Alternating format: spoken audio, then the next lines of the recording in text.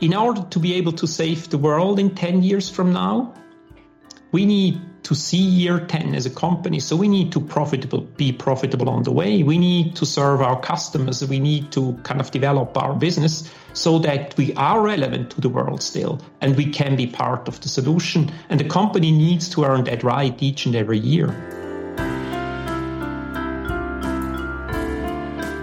Good morning, good afternoon, or good evening, wherever you are in the world. This is the Climate 21 podcast, the number one podcast showcasing best practices in climate emissions reductions. And I'm your host, Global Vice President for SAP, Tom Raftery. Climate 21 is the name of an initiative by SAP to allow our customers calculate, report, and reduce their greenhouse gas emissions. In this Climate 21 podcast, I will showcase best practices in thought leadership by SAP, by our customers, by our partners, and by our competitors, if they're game, in climate emissions reductions. Don't forget to subscribe to this podcast in your podcast app of choice to be sure you don't miss any episodes. Hi everyone, welcome to the Climate 21 podcast. My name is Tom Raftery with SAP, and with me on the show today I have my special guest Peter. Peter, would you like to introduce yourself? Peter Giger, hello Tom. I'm the Group Chief Risk Officer of Zurich Insurance Group. Fantastic. Now, in the last number of episodes over the last couple of months, Peter, I've had some, various stakeholders in this space on. I've had people from the London Stock Exchange Group, people selling green bonds. I've had people from JP Morgan, etc.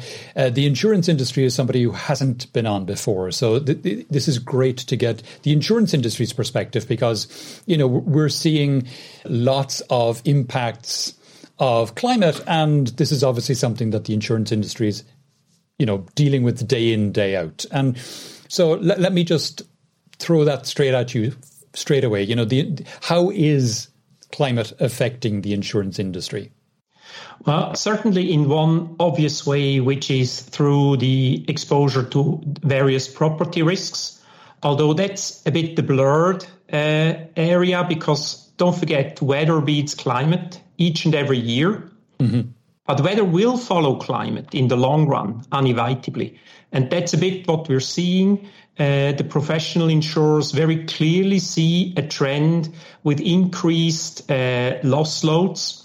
And part of that is basically more extreme weather events, more frequent, more extreme weather events.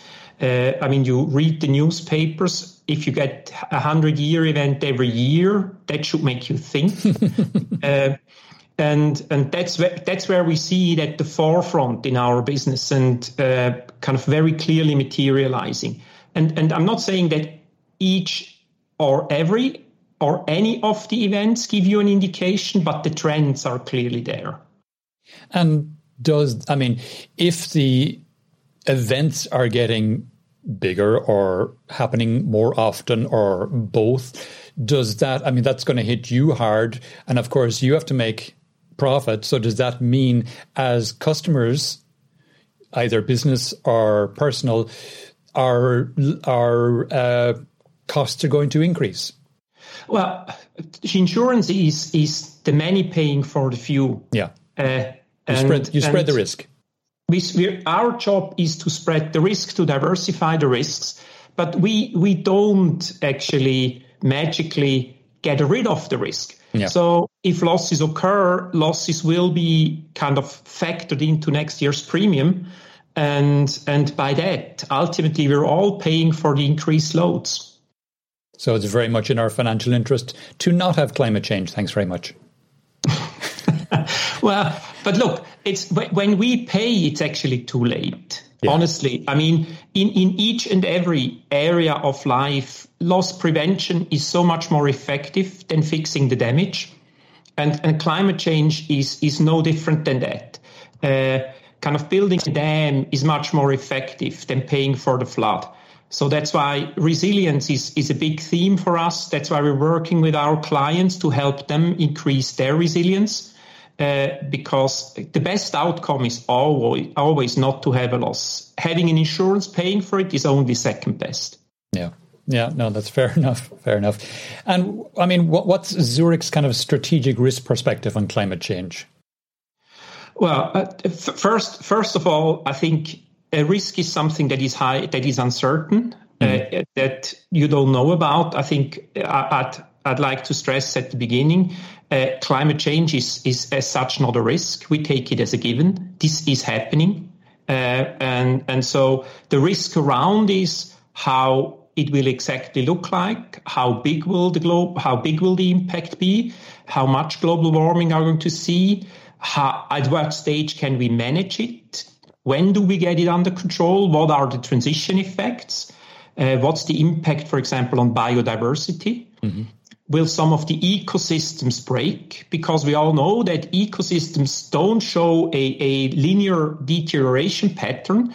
They show cliff patterns. And at one stage, they'll fall over the cliff. And it will be very hard to bring them back. And all of these things are risks on the transition path. So the risk is not whether climate change is happening or not, but it's in the transition, how will it look like, and how do we manage it? Will mankind come to reason while we have time? And does Zurich have a perspective on how we should manage it? Well, absolutely. I think, again, I said it's much easier and much cheaper to prevent the loss than to fix the loss. So let's prevent the loss. Let's take action today. And let's avoid the most catastrophic potential outcomes that we see on the horizon. Honestly, I don't want to know how bad looks like, because once we know, it will be too late. And I think that's one of the things that we should all be aware of. I mean, we see the glaciers melting. Now, once they're gone, we have all kinds of interesting impacts that we will have to deal with. And I think there's a risk because we got used to seeing the glaciers melting. And it will take some more time. And it's very easy to be complacent and say, well, they're melting for so long. They will melt for a long time still. But it will come to an end. And I think as societies, we just have to get aware that we have certain behavioral patterns that are not sustainable. And we think that we should try to position us into a more sustainable way, and that includes a lot of aspects. At the same time, this will be the next industrial revolution. And as such offers endless opportunity. Every industrial revolution has led to more jobs, has led to higher standards of living. And this one, I'm very optimistic, will not be different. Now, every industrial revolution has also destroyed jobs in the beginning. And that's part of the game. And we talk about digitalization the same way. I think climate transition falls into the same category, because there is lots of opportunities, but obviously the incumbents of the old carbon economy fight their position. Yeah. I mean, I've often heard it referred to using the transition term before, but as a new industrial revolution, that's a perspective I've not heard used before. Can you dig into that a little more? Well, look, since the beginning of the various industrial revolutions, our economies were principally carbon-based. Now, even before climate change became a big issue, it was clear that was non-sustainable behavior, because we all knew that there was only so much oil to be had. And so it was always clear that there would be an ending. And some of us remember the peak oil discussion. The peak oil discussion wasn't driven by climate concerns, but economic concerns. Now, I think all we need to do is to recognize that a carbon economy is not sustainable and accelerate the development. And it will need technological change. It will need change in behaviors. But I'm working for a company that was in business before cars started to circulate. Right. Now, why wouldn't we be in business when cars no longer circulate? And I'm not suggesting cars need to disappear, but the world will change in a way that we cannot imagine. The people that have founded Zurich had no vision on how the world would look in 2020, and we don't understand how the world looks in 2050, and that's just the nature of the development of our societies. But we should be optimistic about it and basically let the change happen. And sometimes even instill the change. And as a company, I mean, look, if you're not positioned to kind of benefit from the next wave of strategic development, you become irrelevant. And if there is one thing Zurich doesn't want, is to become irrelevant for our customers.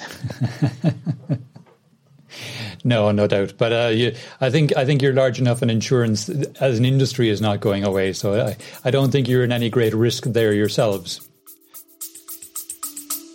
We'll be right back.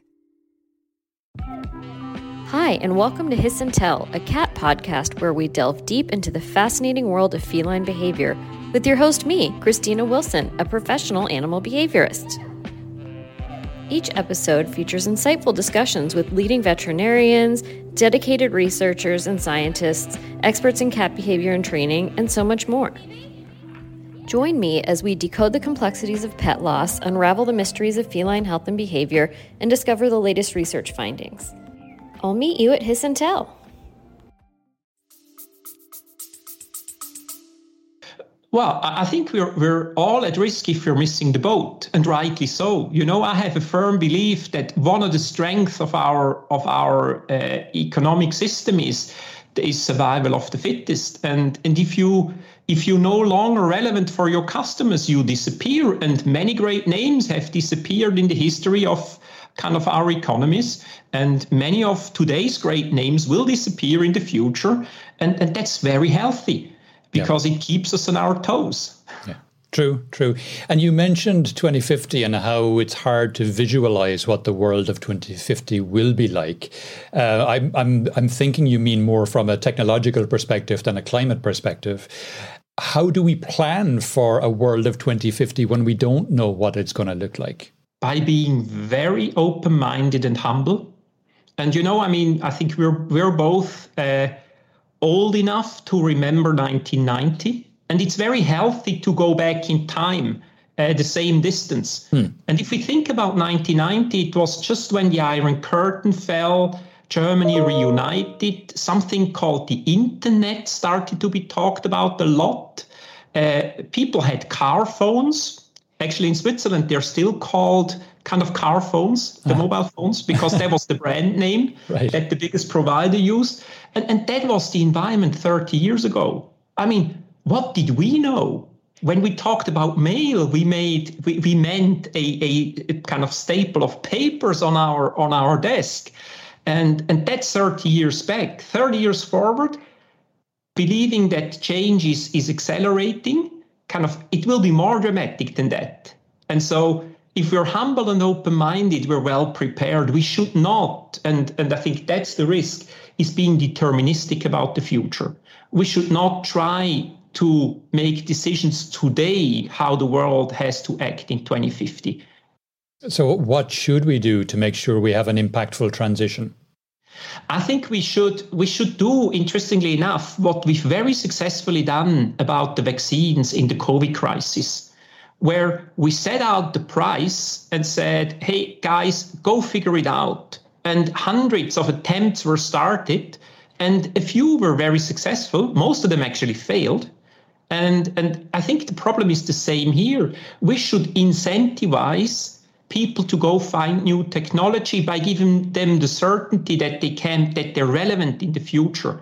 And I think the best way to do that is put a price to carbon consumption, because through price signals, the market will start to think about alternatives very easily. Always had done that and always will do that.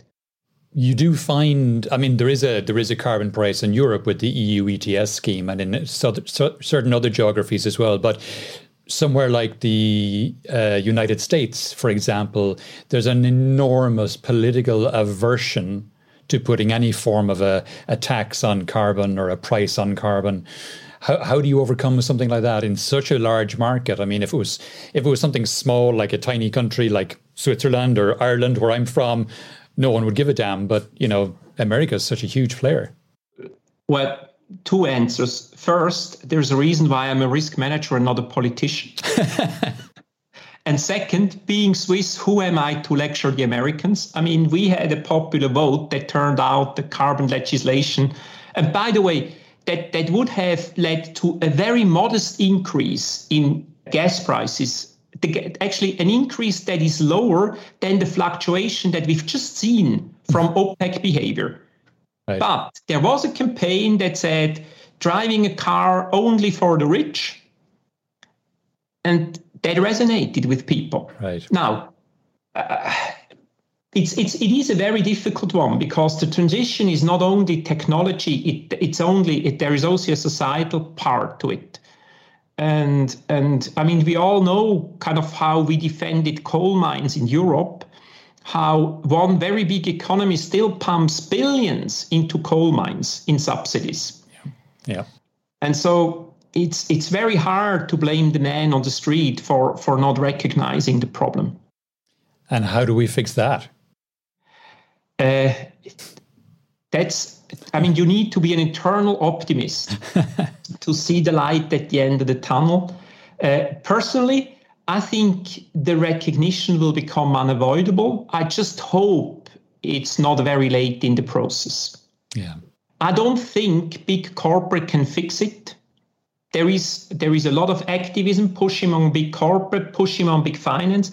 Again, I'm falling back to being Swiss. I think you need a democratic legitimation. You cannot change society without the consent of society, not in my understanding of the world. And so we need to get to that consent. But the problem is, if you have a defensive perspective, you talk about what you may lose. You may lose the right to burn oil to heat your house. That's the wrong approach. Make it expensive, and people will see that there is much smarter ways to heat your house. First, you could actually insulate it, so you need to heat it less. But you need signals, and then people can take positive action. I think it's very important that we get into a positive mode of opportunity and kind of shaping the future. Our societies, and that's a comment way beyond global warming, our societies, especially in Europe, have started to focus on defending the past. And that's a deep issue that we're having. That's not the winning game for tomorrow. Yeah. No, it's true. We got to look forward, not backward. No, very true. Very true. How is Zurich supporting its stakeholders in this transition? Actually, we are doing a number of things. First and foremost, we're trying to manage our own account. So, I think you should always do your own homework before you lecture other people. Yeah. That's just good practice. Now, granted, it's relatively easy for an insurance company, indeed. But still, we need to do it. We can do more. I mean, we have very interesting discussions about what type of food we serve. It goes down to that level. And it is very interesting, because you're confronted with trade-off and making choices. Again, problem being that often you don't have price signals because the markets are distorted and don't signal a relevant price to shape the behavior. And then we're trying to work with our customers. That's very important to us. We're not in the camp that believes in kind of avoiding kind of greenhouse gas exposures, just walking away from our customers. That's, in our mind, not the right thing to do. We want to work with them and support them. And as long as we see them on a realistic transition path, we will continue to support them. Because there is a real risk that as an insurance industry, we just wash our hands and walk away from, say, coal. And we could do that. I mean, we could afford the loss of business. It's not all that relevant. And we've done in instances, for example, for new coal mines, because, I mean, God forbid, I mean, who needs new coal mines? But some of the existing coal power plants are today absolutely needed for the stability of the grid. And so walking away from them may make us look good, but it will not improve the outcome for the society. And that's very important to us. We try to understand what is a realistic transition path. And it's also one of the things where we see a lot of deficiency in the public debate, because to understand what good behavior is in the next 5 years, you need an idea where we need to be in 5 years, where we want to be in 10 years. And there is a lack of consensus. There is even a lack of kind of the scenarios out there. How could it look like? When can we replace certain technologies? And that's very important. And then obviously we engage with our investors, we engage with our employees, because I think this is for all of us. And I think we should all have a deep interest in it. Yeah, of course. During the prep talk, you talked about the materiality principle and the importance of that. Do you want to expand a bit on that for, everyone who wasn't on the prep call? Well, look, it's again, at the end of the day, you need to do what matters. And it's there is a temptation to chase symbols, so to speak. And we try to be science-based. Now, I'm saying we try because it's not always easy. There is so much uncertainty around, especially the transition path, that kind of you need to apply judgment, and your judgment will be driven by some of your personal views and beliefs.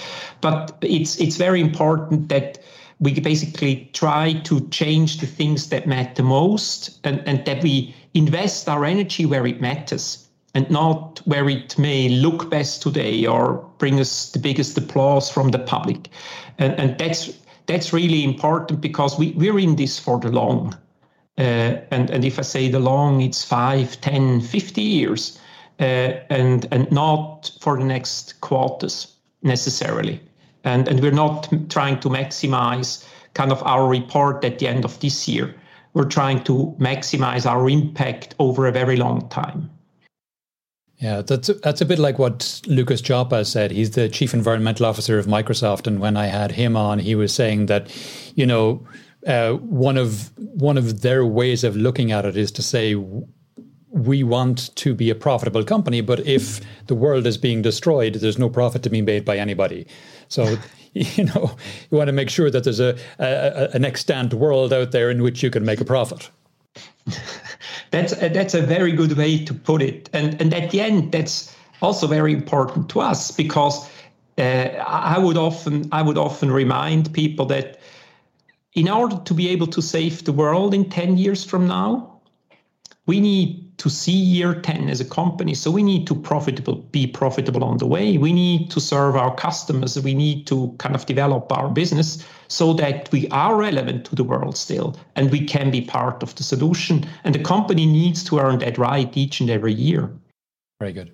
Very good. We are coming towards the end of the podcast now, Peter. Is there any question I have not asked that you think I should have, or is there any topic we've not broached that you think it's important for people to be aware of? No, I think we discussed really about the major issues. And look, again, I'm a risk manager. I'm bound to see the volatility and all these things. At the same time, the world is uncertain. We have often a false sense of stability. Humans have that defect. They take a very short historic period and project it very long out into the future, and then they're shocked that the world isn't as stable as they thought. And I think the same applies here. Our way of living today, that's a very short window. It has developed a lot even the last 10, 20 years. Let's be optimistic about our ability to develop it the next 10, 20 years, and let's accept the risks in that process, because it is a risky process, but there is no development without risk. And by the way, standing still is not maybe a lower risk, but it's certainly leading to disaster. Right. As another question has just occurred to me, as Chief Risk Officer, I mean, what do you see as the biggest risk from climate change? It basically will lead to a massive impact on our societies the way we know it. We're going to lose large areas of land, and so people will move. So we're going to see mass migration in a way that we haven't seen or thought about. And I think that's fundamentally, it will turn the world upside down, not only from a climate perspective, but also from a political and societal perspective. And again, history tells that if it comes to that, it will not be peaceful.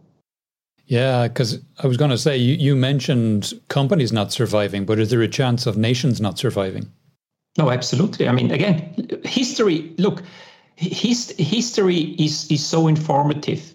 We often fail to look at it and kind of take the relevant information out of it. If it comes to mass migration of whole populations, yes. I mean, the political map will be redrawn, always was. I mean, ours, again, the false sense of stability. Look at Europe. I mean, a large part of the EU states didn't exist even. They even didn't exist 30 years ago. Fair point. That's true. Great. Peter, that's been fantastic. If people want to know more about yourself, Peter, or Zurich, or any of the things we talked about on the podcast today, where would you have me direct them? Actually, you can go through my LinkedIn profile. I'm very easy to find on there, Peter Giger at Zurich. Or you can approach me through our usual communication channels that you'll find on our homepage. But I'm very happy to kind of pick up a discussion or provide feedback if I can help. Fantastic. Great. Peter, that's been excellent. Thanks a million for coming on the podcast today. Thank you, Tom. Okay, we've come to the end of the show. Thanks everyone for listening. If you'd like to know more about Climate 21, feel free to drop me an email to tom.raftery@sap.com or connect with me on LinkedIn or Twitter. If you liked the show, please don't forget to subscribe to it in your podcast application of choice to get new episodes as soon as they're published. Also, please don't forget to rate and review the podcast. It really does help new people to find the show. Thanks. Catch you all next time.